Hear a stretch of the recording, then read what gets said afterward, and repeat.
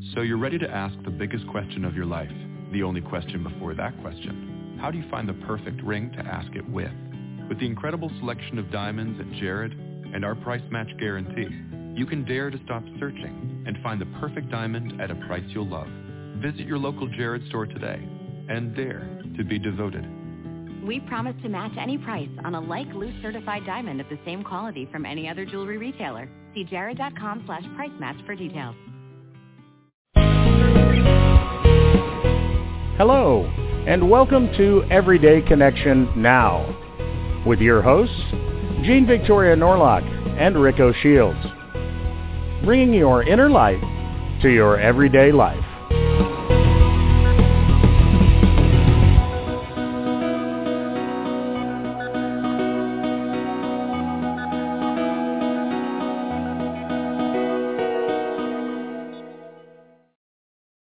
Welcome, everybody, to this edition of Everyday Connection Now.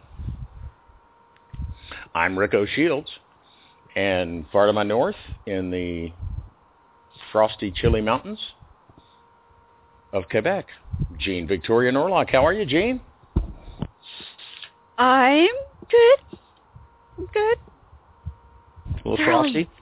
It's early. Well, it's a little frosty. Now, see, you always get on me about saying that it's cold where I am, and I'm going to get on you about saying that it's early where you are, because it's 2 hours earlier here. Yeah, well. The sun hasn't come up yet. It's trying. There's a little glow in the horizon. I have hope. Okay, so you have the heat, and I have the sleep. Yeah. I guess you could say. Oh, it's a fair trade, I'm probably a little more awake. Absolutely. And absolutely. Well, I've had some of Bob Marley's son has a coffee company, Rohan Marley, and so I'm just starting my second cup, so I think I'll be awake enough to keep up. I'm going to try. Hard to keep up with you, though. Really? Yeah, sometimes. You just keep right on rolling. I Which do is good. That, don't I? Which is good. Someone's got to. Absolutely. No, we have a good back and forth, you and I. When I'm not rolling, you're rolling, and when you're not rolling, I'm rolling. So it seems to work well. But absolutely, so far so good. In the news, in the bantering department, I wanted to start with.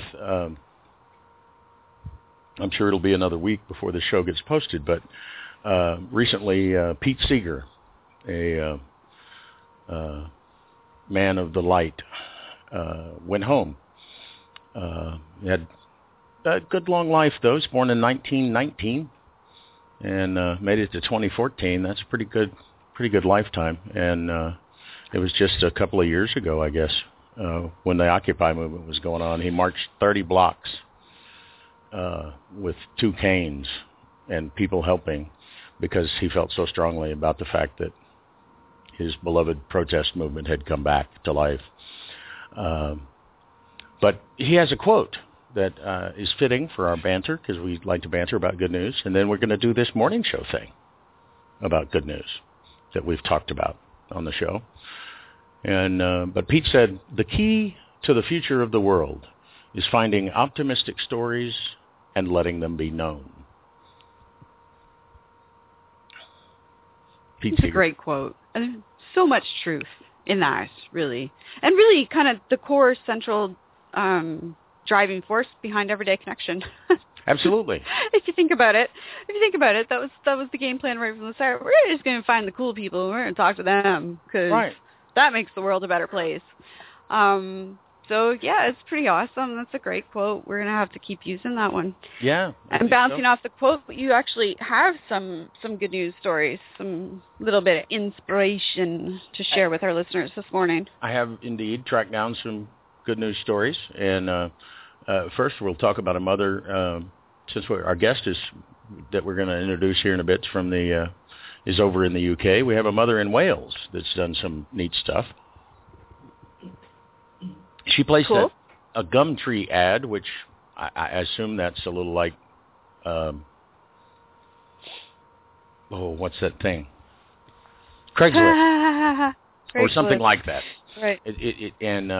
But 27-year-old mother, stay-at-home mother, who finds herself in the position to, quote, offer a little help to those who may need it, unquote, posted on Gumtree that she would be happy to provide some home-cooked meals to anyone that found themselves, anyone with children that found themselves on benefits or otherwise having difficulty keeping the fridge stocked.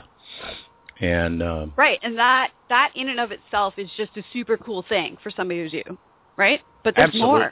more. But there is more. Once it was posted, she began to get mountains of emails from people saying that they felt inspired by her ad to donate to charity, so they've made donations in her name or honor, and really nice emails from people saying they wanted to help her with the cooking. Even a chef wrote and said, "I'll be happy to help." And but it all started with just she thought, I'll be cooking for my own family, so I can just make extra, and you can pick it up, or I will drop it off if you're local. And right. So no, I'm going to change the world energy there. No, I'm out to save the world energy. Just a very simple, humble, I have extra, I'm going to give it. I'm going to share it. This is what I can do, so I'm going to do it. Yeah, just I'd like to help a little bit. I have some, I'm in the position, and I'm grateful for it. And it's now a huge story. I found the story in the Independent, and so that's, again, don't ever think, well, what can I do? You'd be amazed at what you can do. And and of course, then after reading the story, I really read the story sort of scanning as I do before I went back and said, well, I'm going to have to find this lady's name if we're going to talk about her on the air. And, of course, her first name is Boudica. And when I first said that, it caused our dear Jean to laugh. She's being quiet over there. Well, because of course it is. And of course it's Boudica. Of course. Yes, well, of course. Because there's power in names. And I think people forget that. I think it's one of the things that they forget. But part of this whole co-creative manifesting your reality thing, it really starts from birth. And you choose the name that best suits your role and purpose on this planet. So it always helps early on in your journey to take a little dive and search out the etymology of your name, because names have meaning. And they're very powerful. That's why many of the indigenous peoples would not give a child their name until it was their naming day, until they had explored enough of their life to know who and what they are. So, this is something to consider when we talk about names. Absolutely. And when you think about your name. So, something to reflect on this morning. Think about your name. Go research your name. Find out what it means, because names are very cool. Yes, because Boudica, very powerful name. Warrior, queen, Celtic tribe. And we're going to have some Celtic stuff going on in the morning show, too. We'll just leave that hanging out there.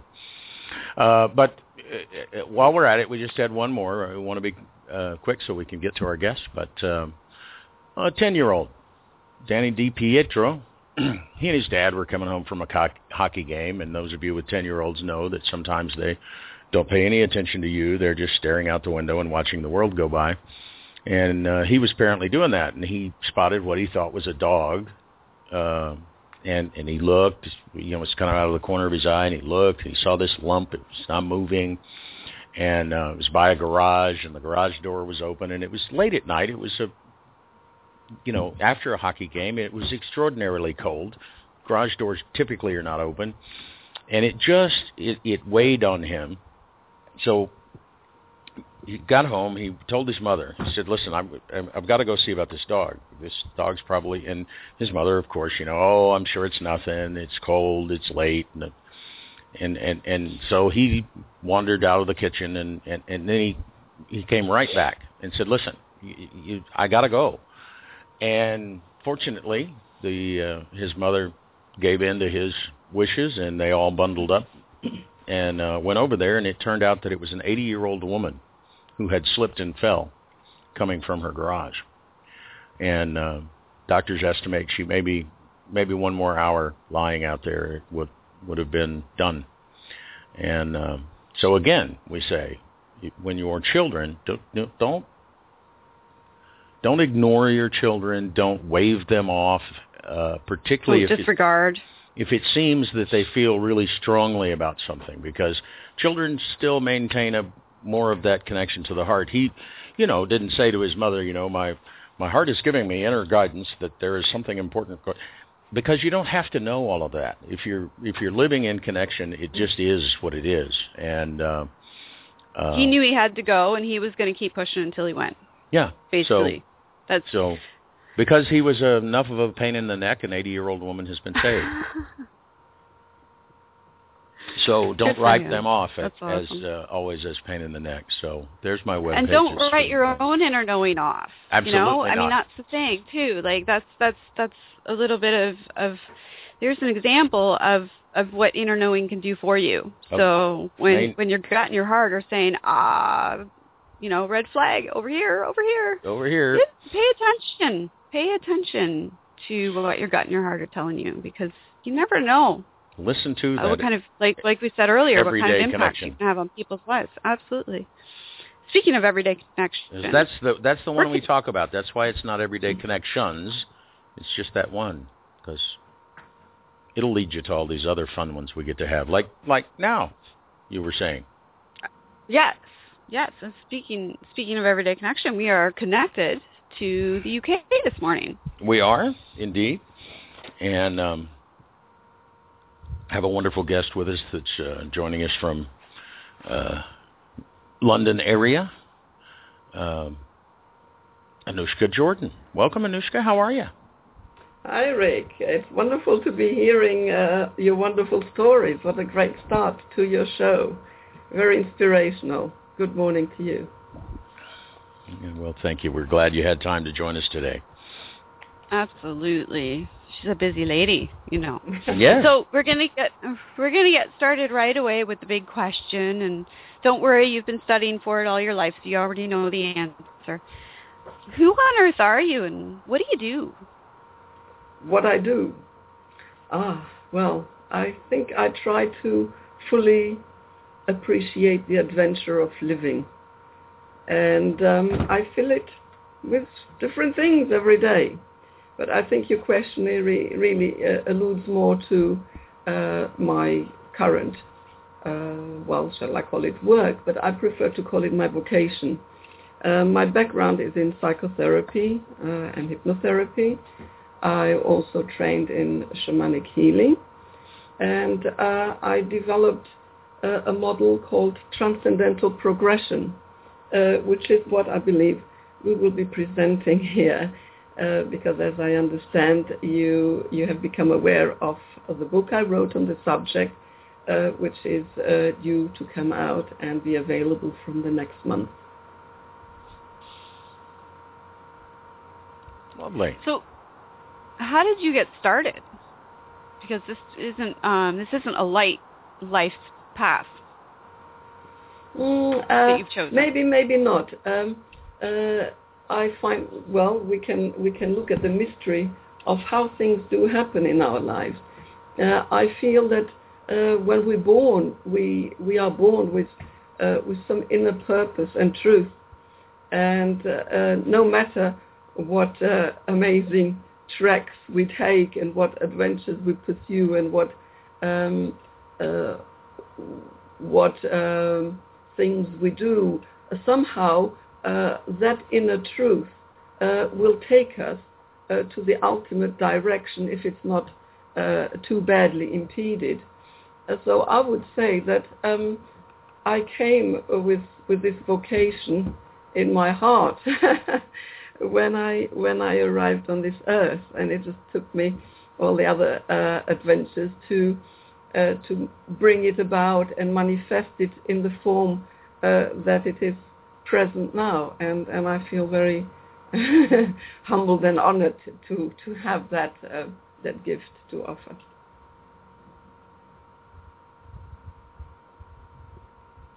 So this is something that you've been doing pretty much from day one. And you it was like we said, an inner knowing that this is where you needed to go. Okay, so walk us through a bit of the journey to getting here. Okay. The most fascinating part of life is the journey.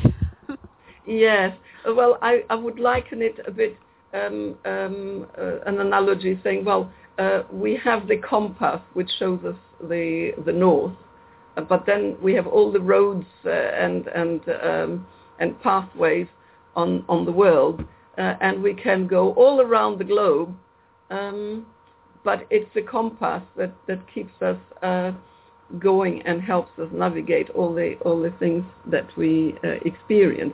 Coming back to psychotherapy, I never even had heard the word in my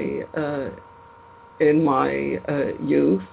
And it wasn't until I was an adult that it first cropped up on my horizon. But it was more a matter of trying to understand what's what. I grew up in Brazil, which I left age 12, and then I spent several years in the European continent. I lived in Germany, in Switzerland, and in France.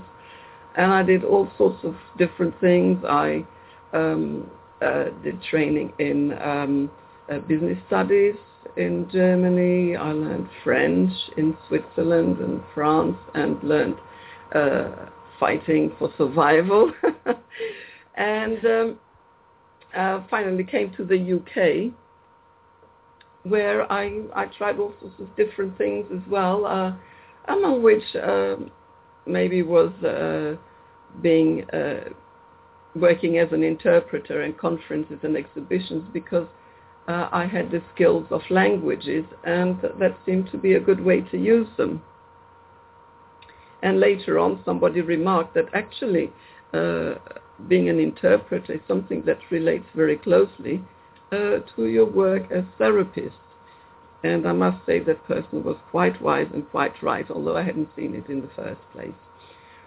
So, yes, and somewhere in between there's also motherhood and family life. And it makes a very colorful, merry weave and challenges that we can use to grow from. And yes, eventually so the psychotherapy came up. And I felt, yes, this is the thing for me. I had never realized it would be something that was open for me to pursue, and yes, it held true, and so I'm still on that road.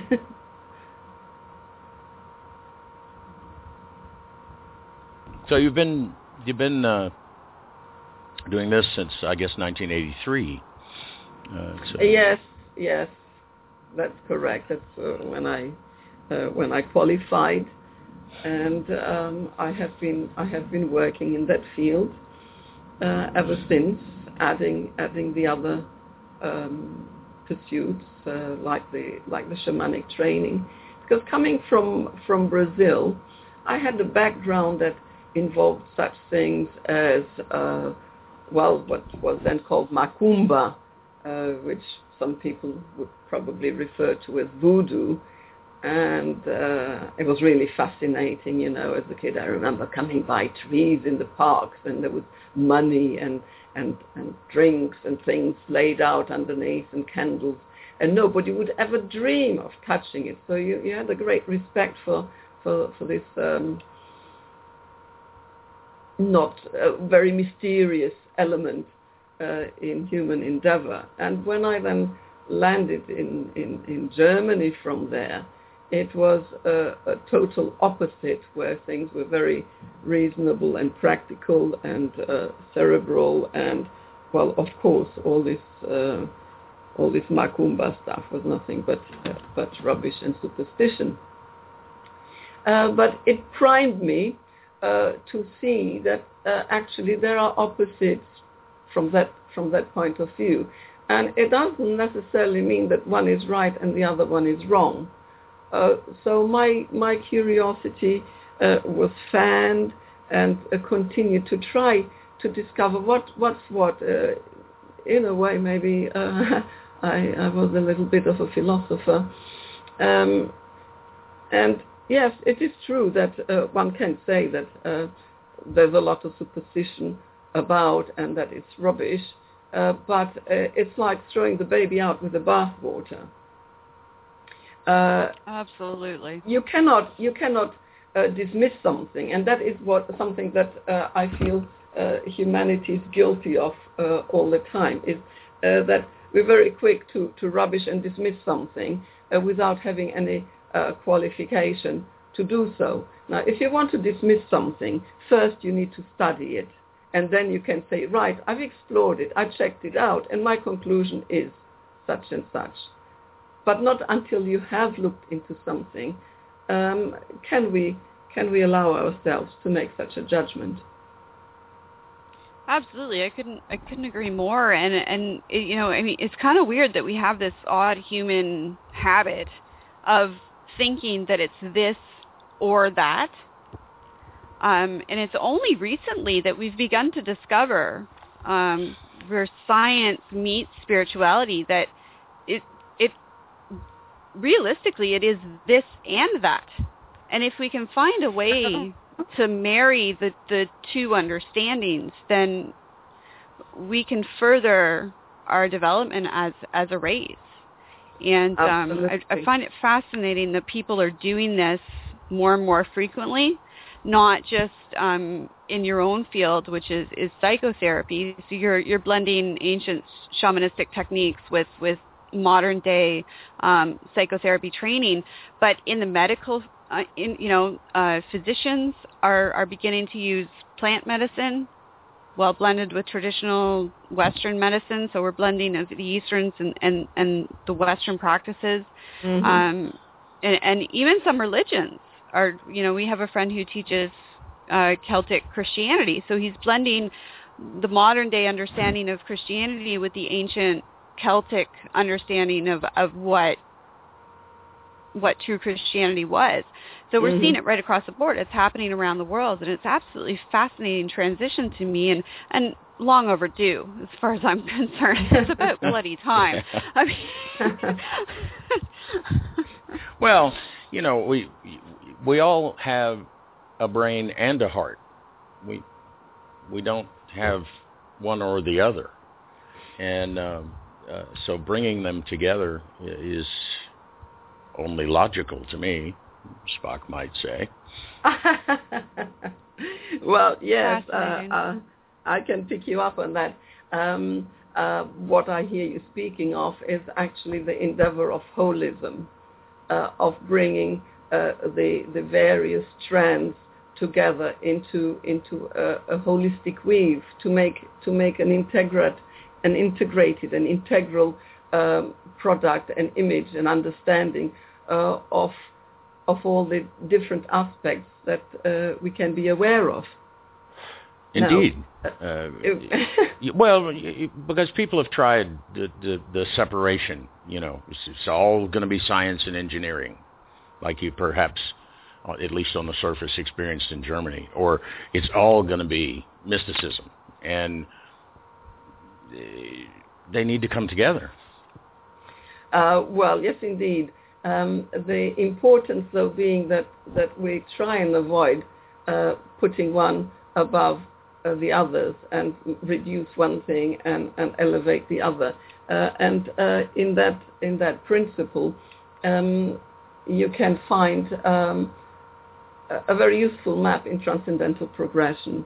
Now, what you said, Rick, is about the heart and the material, but actually, if we make a comprehensive map, if we try to understand better how we tick as individual and how we tick as a species, we need to do a certain kind of anatomy. We know anatomy in medicine, but in this perspective, what we need to look at is the anatomy of the whole self, the components of the whole self, the dynamics of the whole self.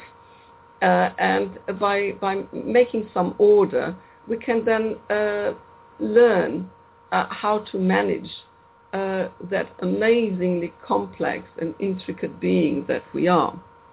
And in my views and observations, I feel that we are very fragmented on the whole, and also we are conflicted within among our components, and that obviously then will express itself in our outside interactions and relationships.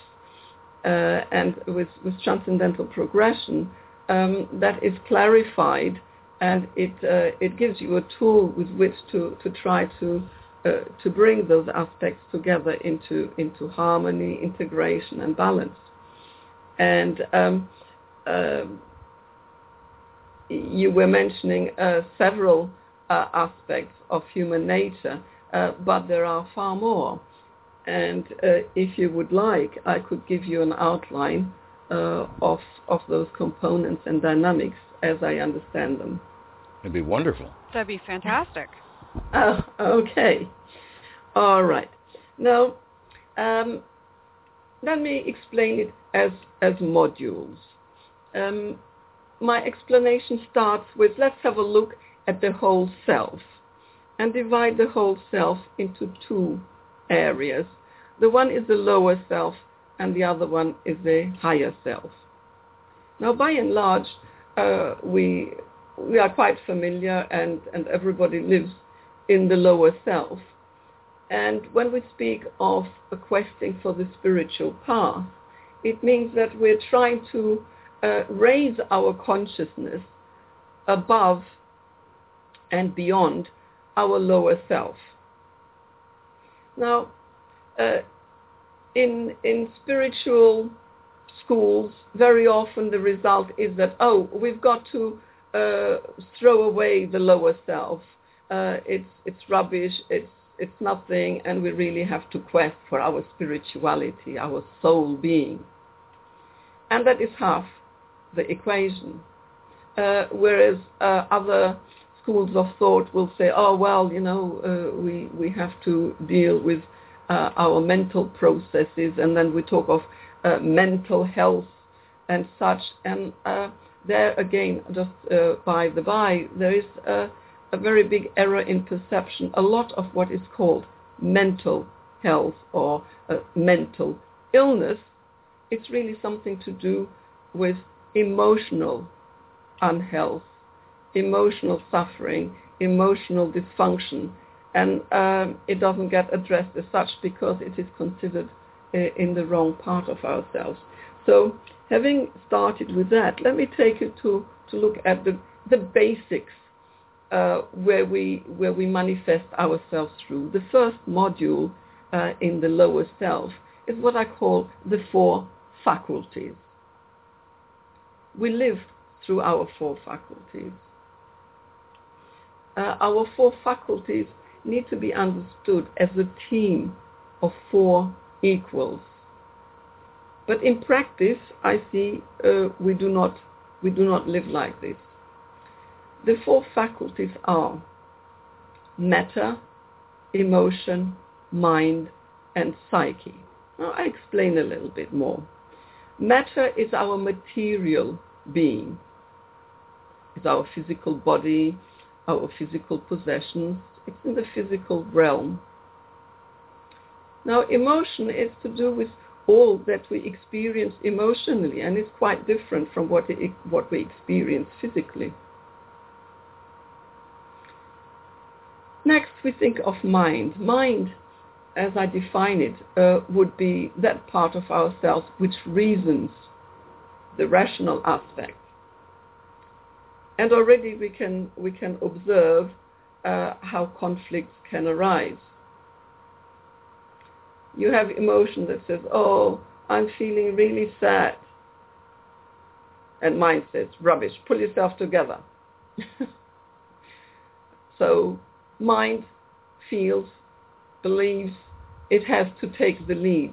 In our daily living and our principles very often go that it's our mind that has to rule, and our emotions get denigrated and subjugated at very high cost to our welfare and to the balanced and beautiful life that we could have.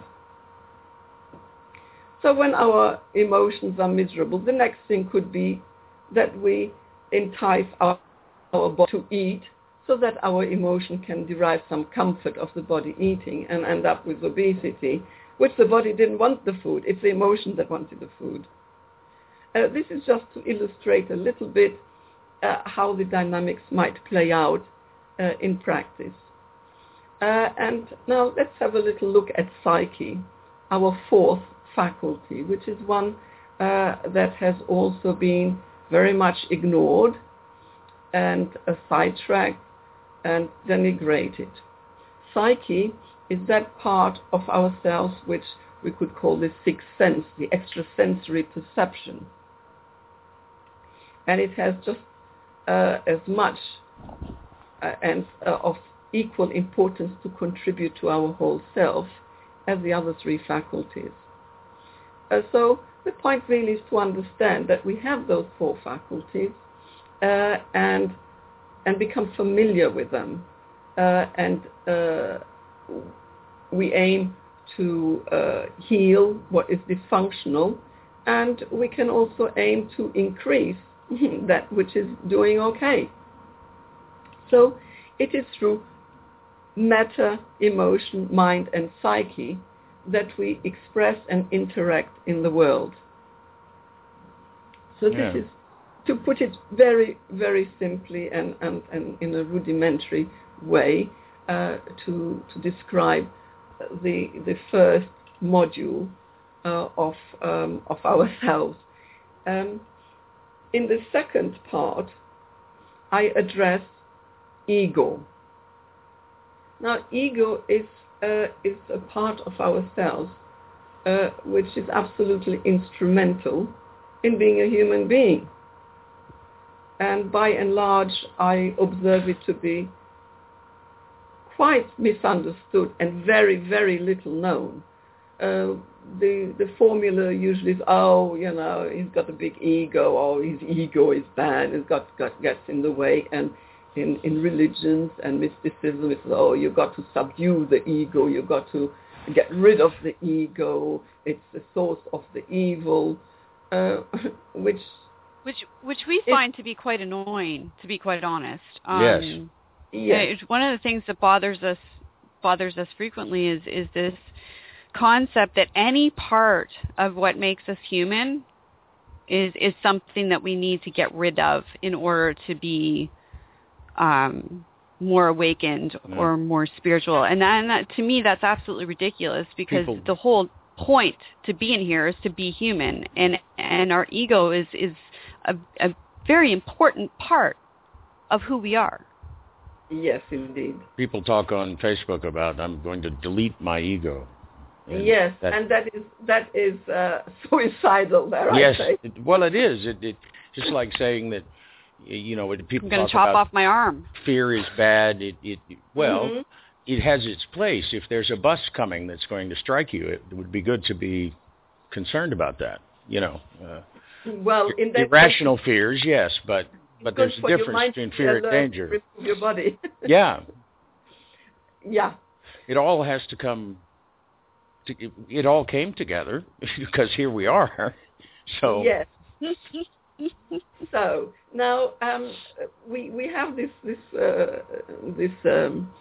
angle of view now that we see that, our ego is being persecuted. Now, allow me to describe ego a little bit better in transcendental progression terms. Ego is seen as a family of ego roles. All right. Now, we don't have one ego. It's like saying fruit. There's many different fruits, and each one is quite different.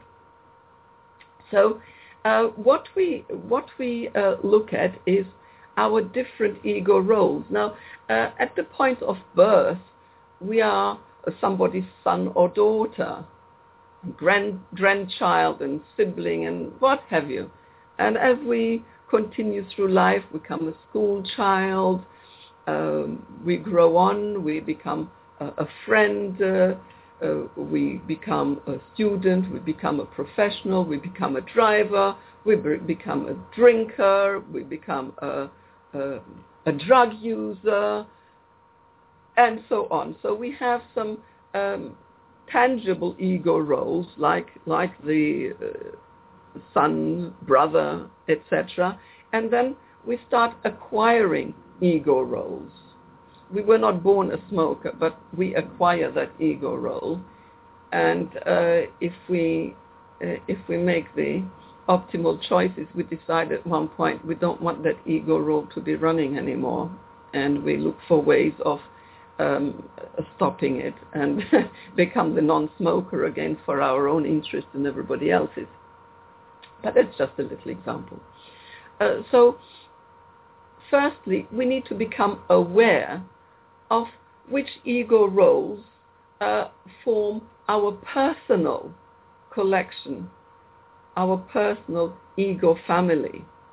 And transcendental progression is instrumental in assisting people in finding out those details, and then in turn of doing something with them and about the dysfunctions and about the self-development. Ego roles, well, let me give you a little analogy, because now we've spoken of faculties and we've spoken of ego roles, and I can give you an image if you think of music.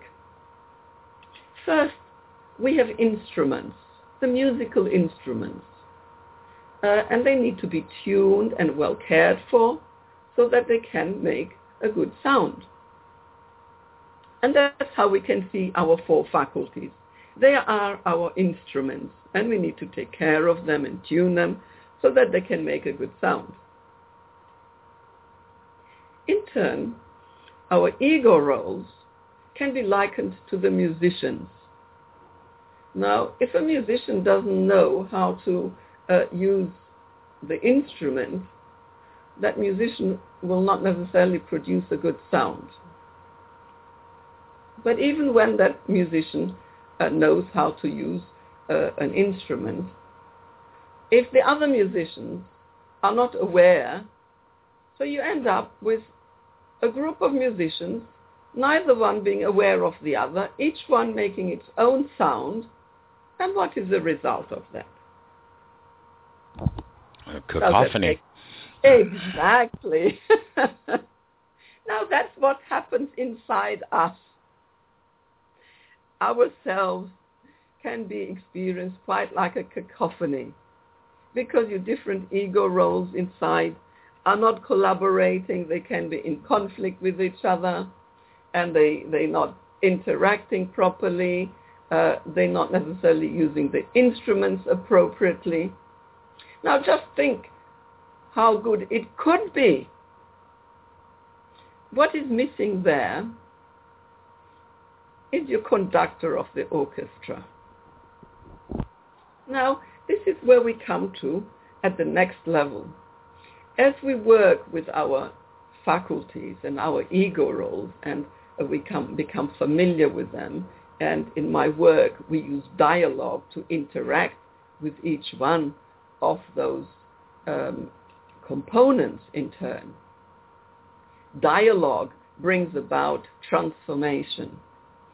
And as my clients, students, whoever is doing this practice, as they progress with their exploration and communication with their components, the ego roles and the faculties, there is an emergence, an aware emergence of the observer.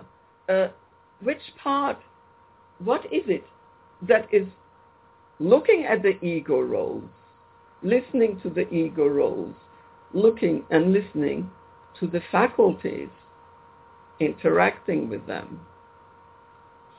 And so the individual becomes more and more aware of what I call the core self. And the core self then emerges out, much as a parent, much as a mentor,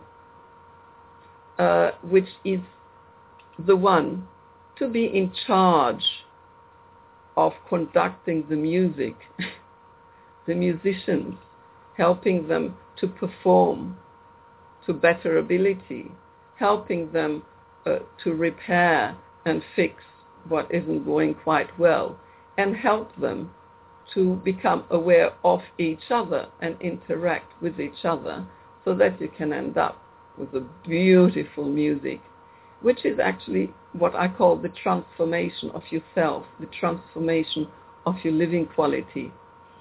And some people would probably use the term the enlightenment. When you come to this higher part of yourself, you really gain a different perspective. It's as if you've gone up the mountain and you can start seeing the details below you with a very, very different perspective, and you can then start viewing and interacting with life in a much more empowered way, from a position of greater wisdom and strength and beauty. So that brings us to the midpoint between lower self and higher self. So I'll give it over to you for a bit so that it can rest and sink in. Well, I find it fascinating that, I mean, something we talk about on the show so often with regards to health and well-being, both Rick and I, is that we're constantly encouraging people to open up a conversation between their spirit, their mind, and their body.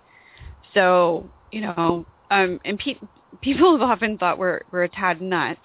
I think the word insanity has been tossed around several times. Yes, absolutely. But both Rick and I have discovered through our own healing process, because we've had physical challenges over the past several years, and are both on the path to recovery. Our improvement has, continued to be just growing exponentially. It's quite awesome and amazing to bear witness to. And I think we both agree that the core reason that has happened is because we tapped into this interesting ability to be able to communicate with your body, make agreements with your body, to offer and receive benefits to your body. And so you're talking about this with regards to your ego, your emotions. So you're encouraging the same conversation, just with different elements. So not just your body, but the other parts of yourself. Absolutely. So that nothing gets left out. So that you can achieve true holism. Like you speak of body, mind, and spirit. Now, it is like talking of two wheels and the driver of the car. It's not a complete equation.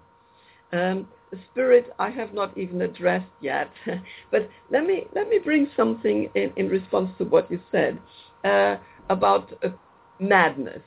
What is the definition of madness? People say, "Oh, this is crazy. This is mad. You're off your rocker." But Einstein said that insanity by definition is doing the same thing over and over again and expecting getting the same result and expecting a different result, but getting the same result. Now, we have done the same thing over and over again and gotten fantastic results. You know what I mean? So, I mean, we know we're not crazy, but people view it as kind of nuts. Well, I give you my definition. If you take that into consideration, madness is that which the observer cannot understand. So if I'm looking at something and I don't understand it, then I'll call it mad. Or I see a person which I cannot fathom and cannot understand, I will call that person mad to fit my parameters. It is not a realistic definition of what is being observed. It defines the observer.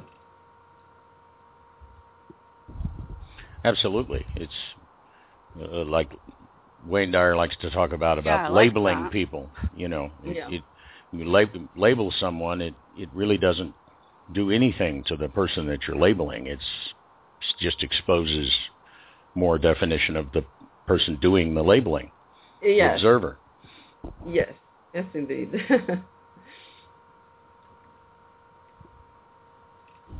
And it's people do. They say, you know, what do you mean your heart said move to Scottsdale? Why?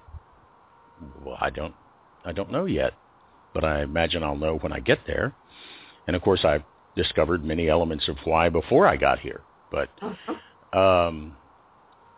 but like the 10-year-old boy and his mother, that's almost, you know, his psyche and her being the mental process of, oh, that's silly. It's late. It's cold. It's nobody's out there.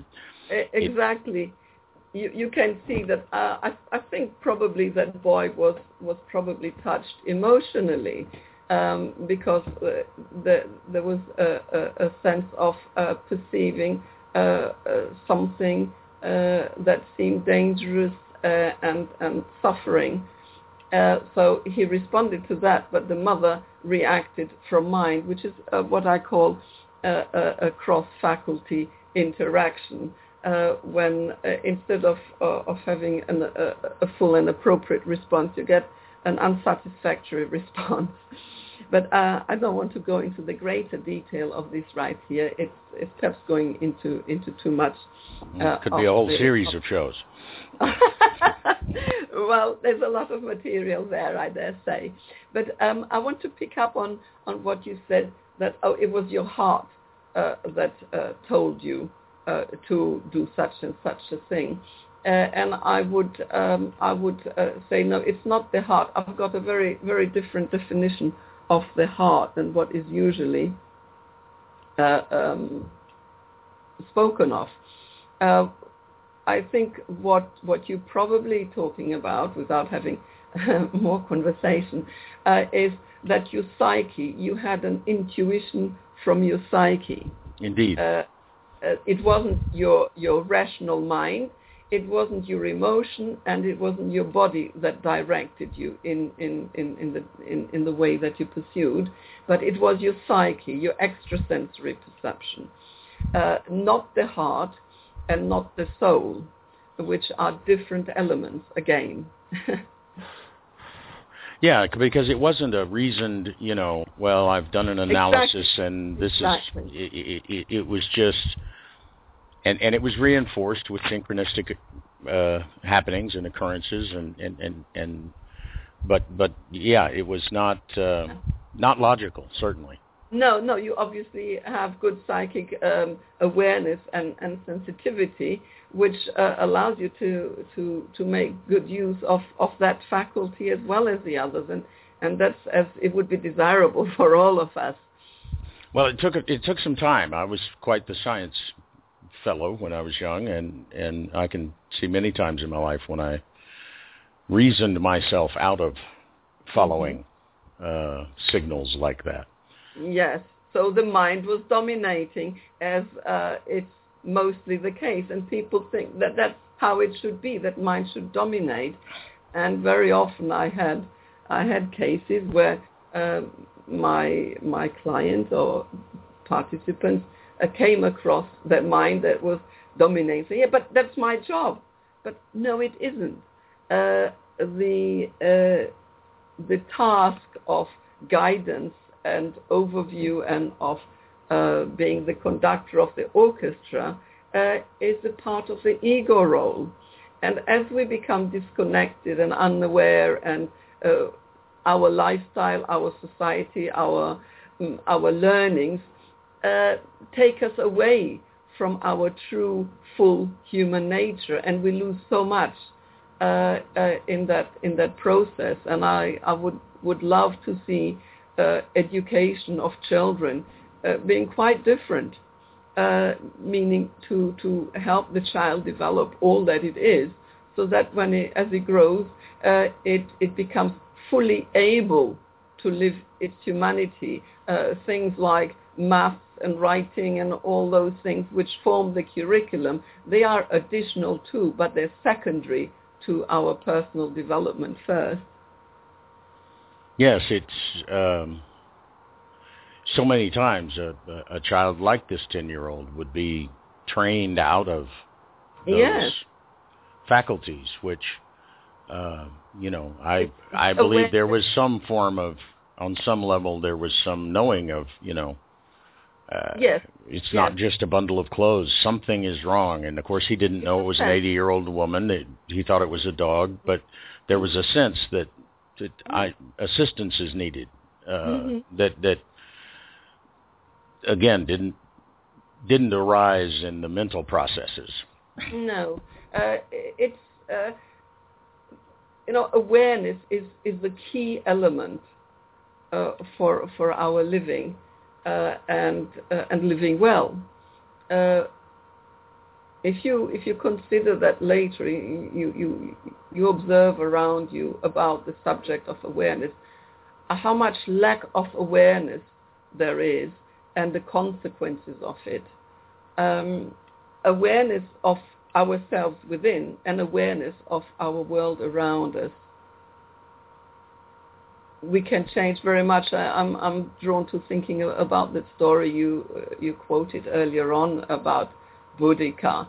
Well, she took up the awareness of what she perceived around her, and she reacted to that. She responded to that, and made it a living thing. And this is what I call transformation. When your awareness leads you to getting to see something that otherwise you would perhaps not be seeing. Mostly we go through life with our eyes closed and our gaze averted. We don't want to see this. We don't want to see that, lest we may have to respond to it, lest we may have to do something. And it's not necessarily convenient. We don't want to have all this responsibility, but by nature, I feel it's the innate thing to be aware and responsible in our world. And just think of the word responsible. I divide it into two concepts. Response, able. Able to respond. Correct. And yes. Therefore, with responsibility, with the ability to respond, you become bigger and stronger and more empowered, not diminished, not reduced, not overburdened. And it's interesting. I keep going back to this story, but we often run into stories because they can be demonstrative during a show. His mother went with him, probably out of a sense of, I've got to go and protect him and show him that it's nothing. But the mental faculties, the mental processes were required as well, because after they discovered the woman, she need to know to call the emergency personnel, and so it took the awareness. Metta was also active, so the physical activation of things and the mental thought, and also the emotional response. Absolutely, and because without the emotion, you could easily come with some reasoning of, she's an adult. She may have chosen to take a nap in the freezing cold. Well, in that case, it is our response ability to respond to what is there and to inquire and make sure. Absolutely, and so it's a beautiful example. The more that it's creeping in around the awareness here of how those parts can work together. Reasoning mind says that's probably not the case, but the feeling is strong enough that, okay, well, then we better inquire further. Let's go look. Yes. So, as you said, let's go and look. It's sort of like, hey, that's us.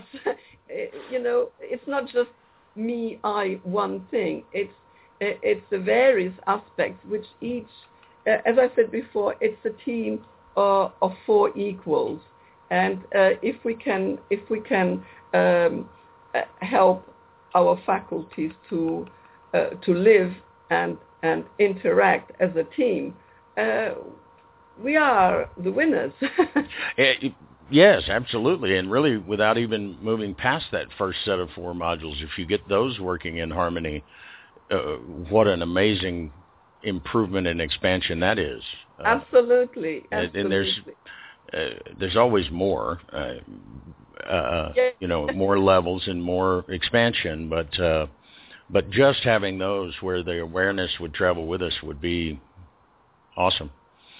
Yes, and to understand them, it's so much easier when you can understand them in their separate identity. But it's like when you do the anatomy of the body, you see what is your digestive tract and what is your blood circulation and what's your nervous system, but they are an integral whole unit at the end of the day. But if you do not understand them and their refinement and individual profile, you cannot take care of them and fix them and enhance them appropriately. And one organ fails, or it then causes imbalances in others, and then another one, and then another one, and you get this cascade failure. Well, here comes psychosomatic illness issue, which originates in, for example, our emotions being unwell, and then we end up with a physical ulceration in our stomach of the body. Absolutely. There are some people who will have that all illness is psychosomatic. In other words, that all illness originates from somewhere other than our body, from one of the other faculties or whatever. But it's enough to consider that not all illness originates in the body where it manifests.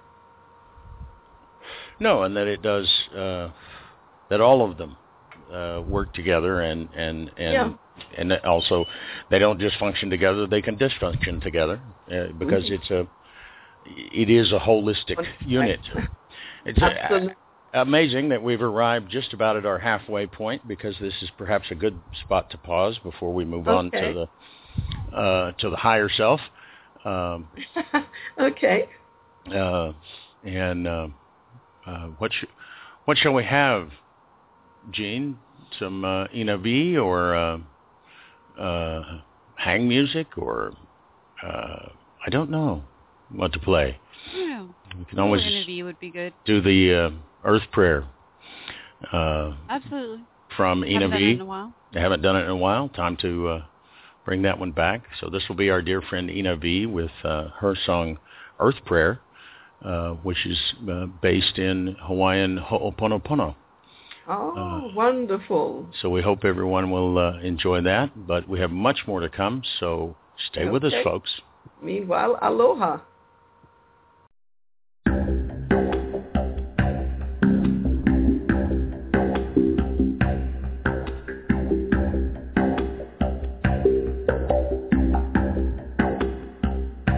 We feel it all. We come from the light, and to it we shall return. We are the one, and in this truth we live, here and now upon the earth. This is our home.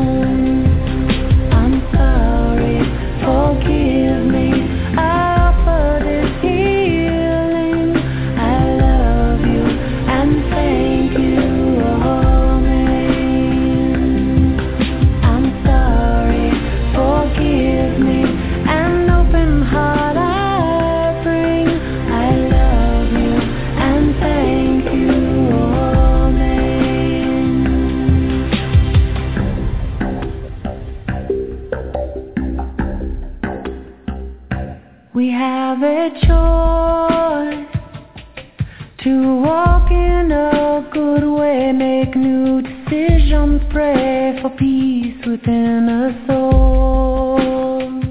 We can find strength, together we rise and face the wind. We awaken when we listen to Earth's call. Don't sleep tonight, we have 1,000 songs to sing. These ancient sounds, they lift us out of suffering. Come dance with me, for there is only one prayer. Truth is all, no end and no beginning. I'm sorry, forgive me, I offer this healing. I love you and thank you, amen. I'm sorry, forgive me, an open heart I bring. I love you and thank you, amen. I'm sorry, forgive me, I offer this healing. I love you and thank you, amen. I'm sorry, forgive me, an open heart I bring. I love you and thank you, amen.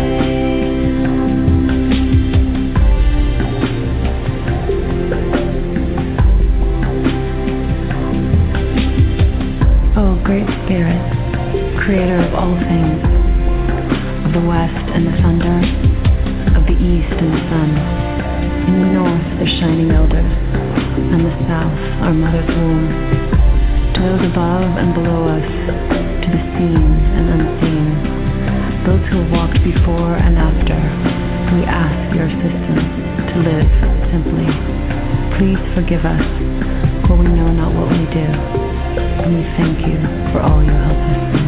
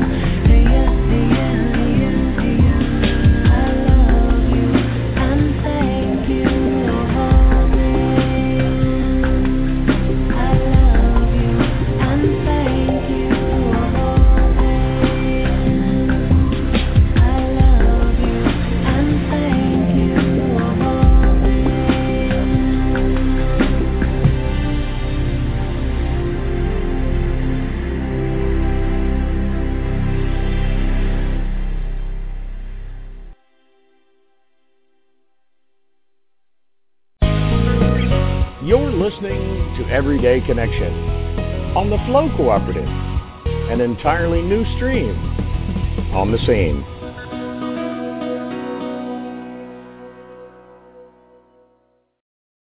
Welcome back, everybody. Again, that was our dear friend Ina V with her song Earth Prayer. And we encourage you to drop by and visit her at www.enavie.com. Again, that's enav.com. And check out the Earth Prayer Project. She's doing some amazing philanthropic work with the proceeds from that song. So it's healing all the way around. We like that. Us. We. Absolutely. Well, people do the coolest things. Humans are just awesome. Humans are awesome. My partner has said that once or twice, I think, over the years.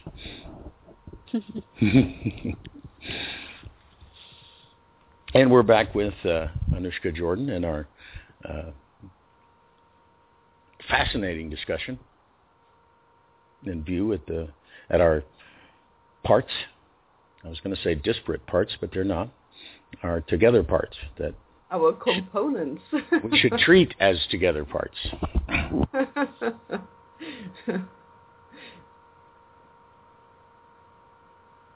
So you've taken us through briefly. Of course, this is an in-depth model that you do workshops around in your transcendental progression, and you treat it as a progression, like we've been going, where you start with the 4 physical modules and then move on up.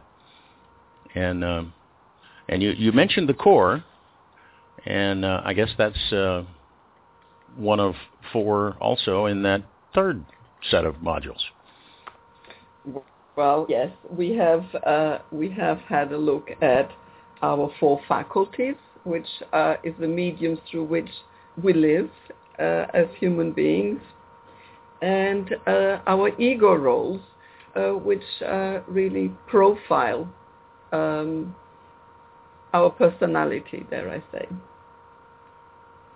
And we also observe the emergence of the observer through working with those components of lower self. And this emergent awareness from within, I termed the core self. Now, as you suggested, we pick up from core self to continue our journey through the whole self. Very briefly, from the point of core self, things become rather more abstract, and I quite like to open it up to a wider variety of thought, because I leave it open to people to be believers or non-believers, even if you do not believe that there is something beyond our lower self. The model still can be used and hold true and be interpreted in that format. On the other hand, it can also be seen from a perspective of spiritual truth in existence. Now, the core self would be the midpoint, the intermediary between our highest self as well. Now, the components, if I dare use that terminology for the higher self, would be the intermediary of core self, and then in the next space would be soul, divinity. I prefer not to use the word God, because there's a lot of interpretation on that word, and I like to keep away from that. The way that I define divinity is as our essence, and not only the essence of me or of you, but the essence, the origin of all there is, of the whole of creation through space and time and the timeless. We sometimes use the term source. Yes, that would be equally describing what I mean. Now, the soul I see as being the same as the divinity. In other words, well, one of the little analogies that we like using is like the cloud in the sky and the droplet, or the ocean of which the droplet is a part, is the same, but it's individuated. But while it's in the ocean, it is not individual. It is the one. So that's what I call soul divinity. And from that soul divinity, the individual manifests via core self, ego roles, and faculties. And if you like to consider the philosophy of reincarnation, core self would be as the strand which collects the pearls of individual incarnations. So it's the core self which will integrate the essence of each lifetime and carry it on and manifest again through the next life, which will be composed of different ego roles and different faculties. Like we come and we have a different body made from the same original stuff being recycled. Right. So, because you see, the thing is, I feel that it is the soul. We think of the soul sometimes. I like this terminology of this is soul destroying, but it's totally wrong. Soul just is. It is never different. It is our divine essence. Whereas core self, it does shift, it does develop, it does change. It has a different place and function for our individual life and manifestation. As we have been looking before, our core self is the one that we should be becoming aware of and engaging in order to make our lives more whole, and in order to manage our faculties and our ego roles, in order to assist our components to become more functional and gain a better result. Now, the other thing that occurs is as our awareness starts to move, because before we had the break, we started talking about awareness and how it is a key dynamic in bringing about changes and developments. So it is through the medium of awareness that we shift our consciousness. Now, as we're doing the dialogue exercises, our awareness grows, and by doing the exercise, also we shift our consciousness from one part of ourselves to another, because we do that sitting in different chairs. We have the whole self sitting in one chair, and then we shift over to another chair to take the place of one of the faculties or one of the ego roles. And that in itself, it is a shift of awareness. Now, let me do a little exercise with you. Are you guys ready for this? Sure. Both of you? Absolutely. Okay, let's go for it. Okay. Now, I'd like to ask you, how is your right foot feeling? A little sore. Oh. And Jean? It's feeling oddly numb right now. Oh. A little cold, well. perhaps. Oh. No, it's not. Yes. I don't think it's from the cold, because the heat's blowing right on it. It's just, for whatever reason, it's not really doing anything. That's what it is. So let's just take it. Just is. But yes, but that is your foot. Now, could you tell me, how is your right hand feeling?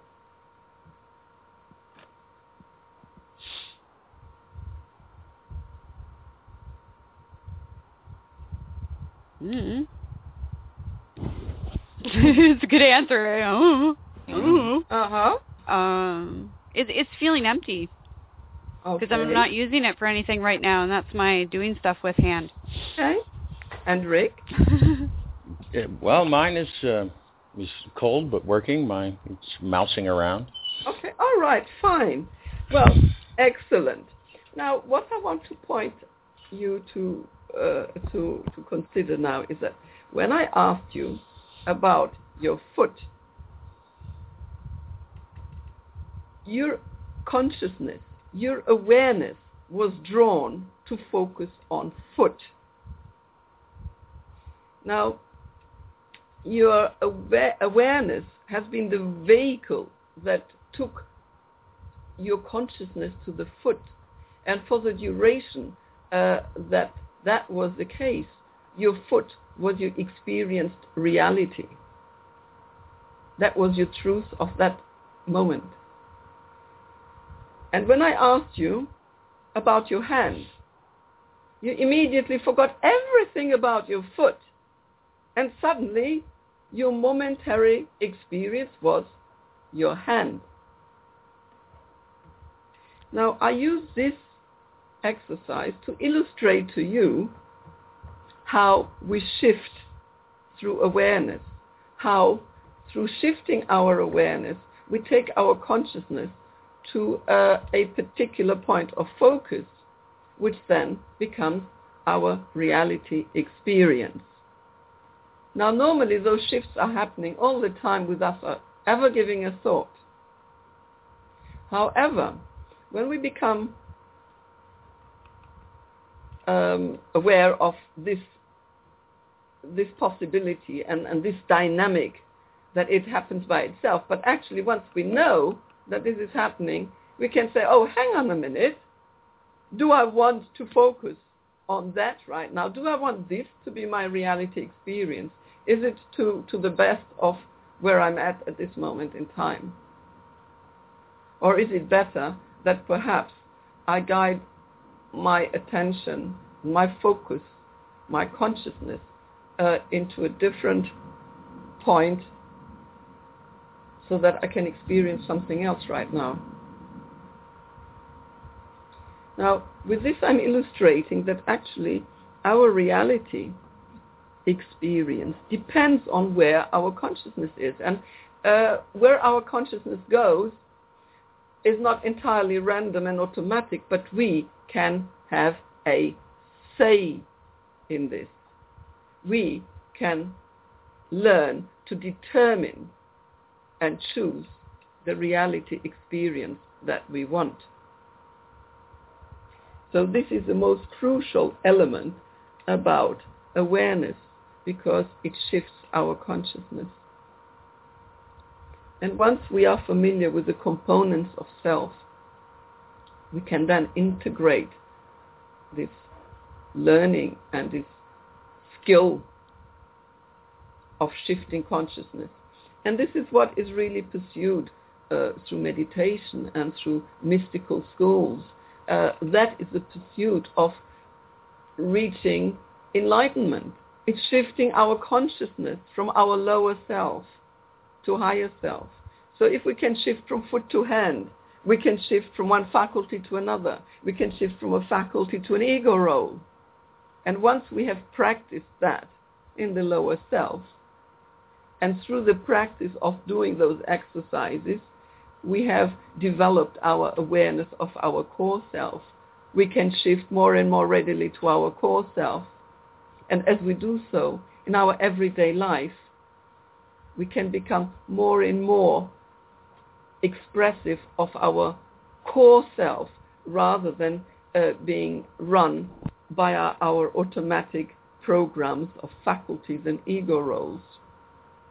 Because that's what our lower selves really are composed of. What our lower self elements are, the faculties, the ego roles, are all programs, biochemical programs, emotional programs, mental programs, etc. Our ego roles are programs. And according to those programs, we have automatic reactions. It's nothing to do with us having chosen or having the will or having directed it. We're just like puppets. It's like the knee-jerk reaction. You hit it with a hammer, it jumps out. If I'm programmed in my palate that I like sweet, when my tongue tastes sweet, it enjoys it. And if it tastes bitter, it doesn't like it. Some other people would react differently, possibly. But that's what it is. We are made up of programs, and we are run by our programs. That is, until our consciousness rises to our core self. And in the core self, this is where we become aware of the programs. Our core self is the point where we can become the masters of our programs. And this is the point of where our enlightenment begins, where we stop being the puppet, where we take charge of our life experience, where we transform. Once we have become experienced in core self-awareness, that is what I call transformation. Another little analogy. If you think of a lamp, you can have the most beautiful lamp on your table or on your shelf or somewhere. You probably each have a beautiful lamp like that at home. Any other lamp will do. We look at that lamp, it's wonderful, we like it, it's decorative. But you know what? It's not until you switch it on and the energy creates light that it really is fulfilling its purpose and its meaning. So it's not until we become core conscious that we start switching on our light. And when we have reached that point, this is a point of transformation. This is where our light starts to shine out of us. This is when we give the light to the world. People will notice when you are in your core self, when you are in your light. It is unavoidable. You have that air, that halo around you for the duration that you are turned on to your light through core consciousness. When you're channeling your light, which really originates from your soul, from your essence, from your source. So the core self is a channel through which your soul light manifests in your human, physical, material form for the duration of your time on earth. Indeed. So, and the core self that's really, as you said, that can become the master of the programs and instruments and be at choice over the programs rather than the programs running. That's it. And that is you. That is the difference between the animal and the human being. The human being alone is gifted with the ability to become aware of our programs. The animals cannot. And the consequence is that the animals, no matter what horrid acts they perpetrate, is because they're just following the divine programming of their nature. They cannot do otherwise. So we can never say they're being horrid, even if it's abhorrent to us what they may be doing or not doing. Like the cat bringing in the dead mouse, poor thing. Yes, the lion attacking and killing. Etc. I mean, we can with get not our malice. It's just no. They do not have the ability to go above their program, but we have this ability. We have been gifted the ability to reach our light, switch on our light, and transform our living. We do not have to act like brutes. We can learn to act like sensitive, compassionate beings. Well, that is an additional thing. But I was thinking more that we then take on what others are experiencing. So your pain in your foot becomes my pain because I'm seeing it. I'm sharing it. We become more close in a oneness. We share more into our common humanity. When we come to core self, our differences fall back. And if I dare say something here about religion, usually it is a very, very sticky subject to approach. I personally don't favor religion because religion has a very strong faculty and ego elements which can prevent the individual from reaching up and above the lower self into core self to reach our our innate nature of soul and divinity, which we all have. So I would say that religiosity and spirituality are entirely different things. Like spirit does not need a vessel, but the vessel needs a content. And in religions, the content is intended to be the essence of spirituality, defined in so many different and diverse forms, but it often gets lost. So when we reach our core self, we reach our spirituality, and this is where we come to another element. And if you would like to comment before I move on to what like the heart center, so that would be the next thing after you speak.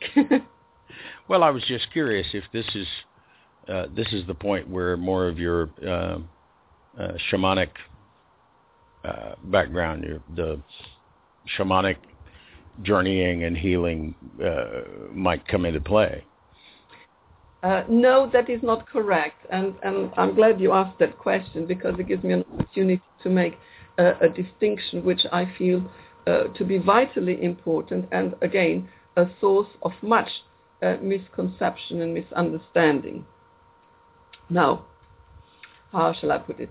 Okay, let's say we take a skilled shaman or medicine man or witch doctor, and one of the requirements of that line of work is to be educated in your psyche, that your psyche is functional, because you have to work with the unseen world. And you can be very talented, like, for example, an athlete is talented in matter, in the faculty of matter. A shaman or a spiritual, as it's called, and I don't like the word spiritual in that, I would call it a psychic healer, as a psychic healer uses those skills in that frequency of vibration range, because everything is defined by the frequency of vibrations, whether it is in the physical domain, in the emotional or mental or psychic domain. They all run by different frequencies of vibration. Now, we can have, as I said, a practitioner who is spiritual healer, a shaman, a witch doctor, very talented, very effective in using psyche. And people will then say, oh, wow, he's a spiritual person. Not necessarily, because spirituality, enlightenment, is dependent on that person having learned and been able to raise the consciousness to core self and to channel soul, the soul light. But you can have practitioners who have no spiritual development of that sort at all. So they would not be spiritual people. A spiritual is a person who has learned and has the skill to live and manifest and interact from core consciousness, from core self, even if it's only intermittent, but nevertheless.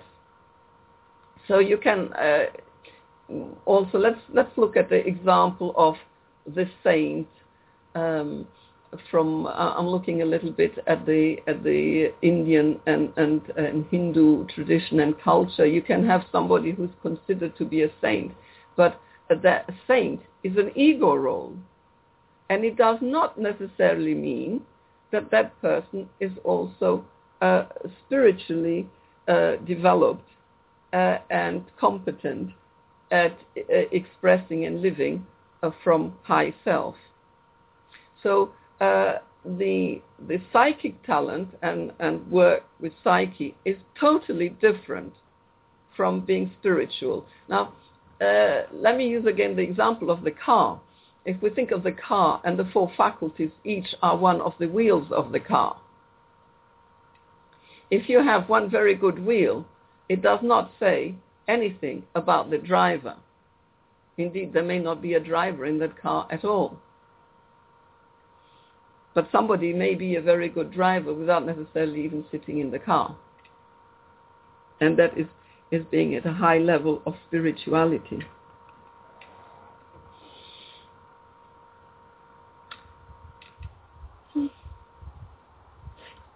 Does that explain it? Is there something? Absolutely. Okay. That's absolutely fascinating. Thank you. Now, because from there I would like to make a jump to another area of great misconception, because there I can come in again and make a little pointer to language. You see, the way we have language, and language limits us or frees us, as the case may be, to express content. And sometimes we have content and don't have the word. And so things get mangled and we get lost and confused. Just like I just showed you with the difference between being psychic and having psychic talent, not being anything at all to do with being spiritually developed. Now I'm going to grab the real nettle. The word love. Oh my God, it would be so easy if we had several words with different distinctions. In Greek, we have the word eros and we have the word agape, which helps us make some distinction. Now, let's look at English. I have the image of somebody coming and saying, "Hey, Rick, I love you. I love only you." Well, my recommendation, Rick, would be run a mile. Quickly. Run away, run away. That is not speaking of love in the way that I like to conceive it. One of the terminologies we use is unconditional love. And to avoid the word altogether, I favor using the words kindness and compassion. And the definition for this quality that I use is love, kindness, compassion, is that which we give of ourselves. Pure and simple. What we give of ourselves. In Spanish, you have two words, te amo, which means I love you. The other one, te quiero, I want you. Now, at least that's honest. If I say, "Hey, Rick, I like your body," well, you know where I'm coming from. Right. Well, in other ancient languages sometimes had many words. Indeed. Apparently Hungarian also possesses the word. But so, when we use the word love, and we express, let me give you another example. "Oh my God, look at that little fluffy kitten. Oh, it's so delightful and adorable and cuddly. I love it. Oh, look at that spindly spider. Oh, yuck, yuck, yuck. I hate it. Kill it." So, what we're talking about here is our programmed responses from emotion. My emotion is responding to a cuddly kitten because that's how my emotion is programmed. And it's responding to the yucky spider because that's how it's programmed. It's a knee-jerk reaction. It has absolutely nothing to do with the concept of love. Love is not an emotion, although love will express itself through the faculties and through the ego roles. It is not a faculty. The unconditional love is the quality that is conveyed from our love, from our light, from our soul. This is a quality that comes channeled through from soul, from core self. And it is vital that we learn this distinction, because there's so many things that go under the banner and the name and the flag of love and cause so much grief and confusion that I wouldn't even begin to name it here. And our romantic indoctrinations, they all come from our ego role programs. Oh, well, that's how the girlfriend has to be, and that's how the boyfriend has to be, and that's what's expected of the wife, and that's what's expected of the husband, and that's what the emotions do, and that's what the mind does. Da. You can hear the cacophony starting. And it's quite funny. I'm just reminded of a couple of books that I read. One of them being Men Are From Mars and Women Are From Venus, because it sort of gives an illustration of the programmings of our components, and then the dynamics that ensue out of those. So if we can come back again to our core self and the quality, because dare I use the word love, the unconditional love, the kindness, the compassion is a quality, and it is something that we choose, and it is not a thing. It's not something that we are. It's a quality, and the manifestation of that quality that we can choose to channel through all that we are. And that comes with reaching higher consciousness.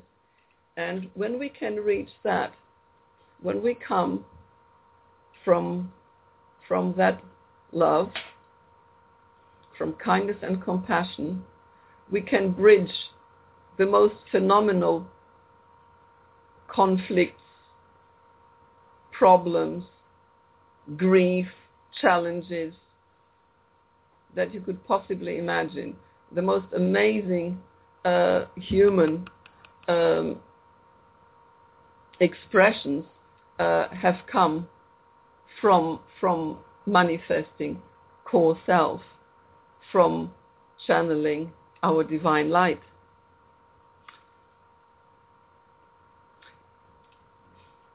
I don't know how far I should go with talking about this. Let me come back, because Rick, earlier you spoke of the heart. Yes, it's often spoken about the mind versus the heart. So, the mind should be versus emotion, because again, the heart is not one of the four wheels. Our emotion says this, our mind says that, our body says the other. The heart center, as I describe it, is, I'll let the cat out of the bag, I'm a Trekkie. The heart center is a wormhole. It's a multidimensional wormhole. So it's through the heart center that we can instantly shift from one state of consciousness to the higher self. So let's say I'm in the traffic and I'm getting really vexed by somebody, and my inner bitch is coming up and my road rage is starting to fume. Yeah, and the language starts flowing and my fist goes up. So my emotion, my mind, and my body are in great synchronicity here. But if I've learned to shift to my core self, and I'm no longer trapped in my focus in my hand and in my foot and in my lower self, I go up there and my core self will look down and say, yes, all right, kids, I can see where you're coming from. You're justified in what you're expressing and feeling, but let's not go too far with it. Let's not sort of stop the car. Let's not hoot at the other person. Let's not try to get justice and fairness here. Let's just be magnanimous and let the idiot go.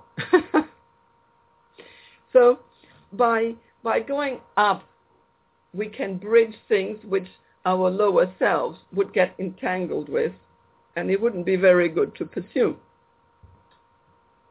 Equally, in a different scenario, we may be having a very severe row with our partner. We can be very wounded, and we want to go in the corner and and hide or possibly sulk or lick our wounds, and we don't know where to go from there, and our partner possibly is feeling the same, and then suddenly we have this abyss gaping between us. And our ego roles and our faculties are at their wits' end. We cannot bridge. We've landed in hell. So this is where we need the skill to rise our consciousness to core self and to activate our divine light, our unconditional love that says, well, we're both hurting. Let's be kind and compassionate to our ego roles, to our faculties, and reach out to our partner. Let's reach out and be kind. Not fair, not just, not that. At the end of the day, it's being kind, it's being loving. Indeed. Well, it just makes We'll take some more of that. Sense. Absolutely. This is what gives our awareness core self brings to us. A superior ability to manage ourselves and our circumstances, of bringing kindness and compassion to bear in reality, in everyday circumstances, to free ourselves from the snares, getting out again from the pit. Because we all have our times and circumstances where we fall into the pit of hell. And some people don't get out of it. You know, people who commit suicide, they don't kill themselves because they don't want to live. It's because they just don't know how anymore. Because they fell into the pit of the faculties and ego, coming to a point where they just didn't know anymore and anyhow. And the person didn't have access to shift to core self, to make things all right again. Indeed. Well, we're rapidly used up our 90 minutes here. It's amazing. It always amazes me how fast it can go once we get talking. So we want to be sure that we get links and contact information so folks can find out more, because you, besides your practice, you have workshops and available. Give a review. Transcendental Progression has 4 different elements to it. Transcendental Progression is used in therapy, one-to-one therapy and self-development work. It's offered as workshops, and I also have practitioner training courses. And in March, the book of Transcendental Progression, under the title Finding Your Way Home Through Transcendental Progression, or rather with Transcendental Progression, is going to be available from the 28th of March. It's already out in Amazon, and it's formatted in such a way that it can be used as a self-help book. So you can work through those different aspects and learn about those components and dynamics of yourself, and it allows you to make this progression. And it's transcendental because it transcends. It doesn't just ascend from down to up, but it transcends. It goes sideways and round in circles, and you can move from any of your components to any place, and you can indeed, from any component, from any circumstance, jump straight through your heart center, through this wonderful portal that leads you to your own inner light. Wonderful, and we'll provide book links on our website, and folks can find you through the Green Center? Yes, that is where you would contact my work, yes. Okay, and so that that's the greencenter.com, green just like the color, and center in its proper British English spelling with an E on the end, CENTRE. So it's thegreencenter.com. And, I shall all the specifics for the contact. Yes, absolutely. We just want to be sure that we have many podcast listeners that access our show through their smartphones and other methods, and we want to be sure that we get it spoken out loud to them. And, of course, all those links will be on the archive on our website at everydayconnection.me, because it's all about me, no matter which one of us me's is reading that. And we do hope you'll get by there as well, because we have lots of interesting developments coming up. We have the morning show that'll be starting launching on the 14th. So that's going to be a lot of fun. And of course, our evening show will continue. These in-depth conversations, we just wouldn't want to be without them, because they're fantastic. And I thank you, Anushka, for finding time for us today. My pleasure. And I'd like to thank you and for the opportunity for people, and hopefully for people to benefit. And it's great. Thank you so much. It's wonderful. Well, it's our pleasure. Well, all right, folks. Drop by the website, sign up for the mailing list, and so you can stay updated on everything that we're doing. We hope that you will join us again for our next show. But until then, to our mother, to each other, and especially to yourselves, stay connected. Have a great now, everybody.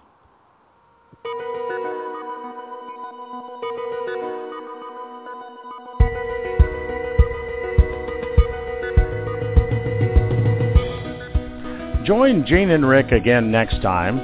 Until then, visit their website at everydayconnection.me and subscribe for news and updates. Stop by their Facebook page at facebook.com/everydayconnection and join the conversation. You can also subscribe on iTunes by searching for Everyday Connection Radio. Subscriptions are free, just like your Everyday Connection.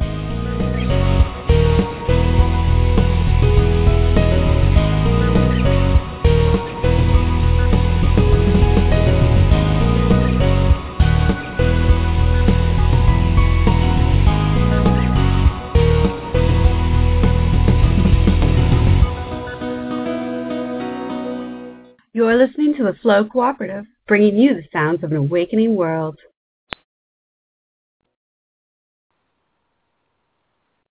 So you're ready to ask the biggest question of your life, the only question before that question. How do you find the perfect ring to ask it with? With the incredible selection of diamonds at Jared and our price match guarantee, you can dare to stop searching and find the perfect diamond at a price you'll love. Visit your local Jared store today and dare to be devoted. We promise to match any price on a like loose certified diamond of the same quality from any other jewelry retailer. See jared.com/price match for details.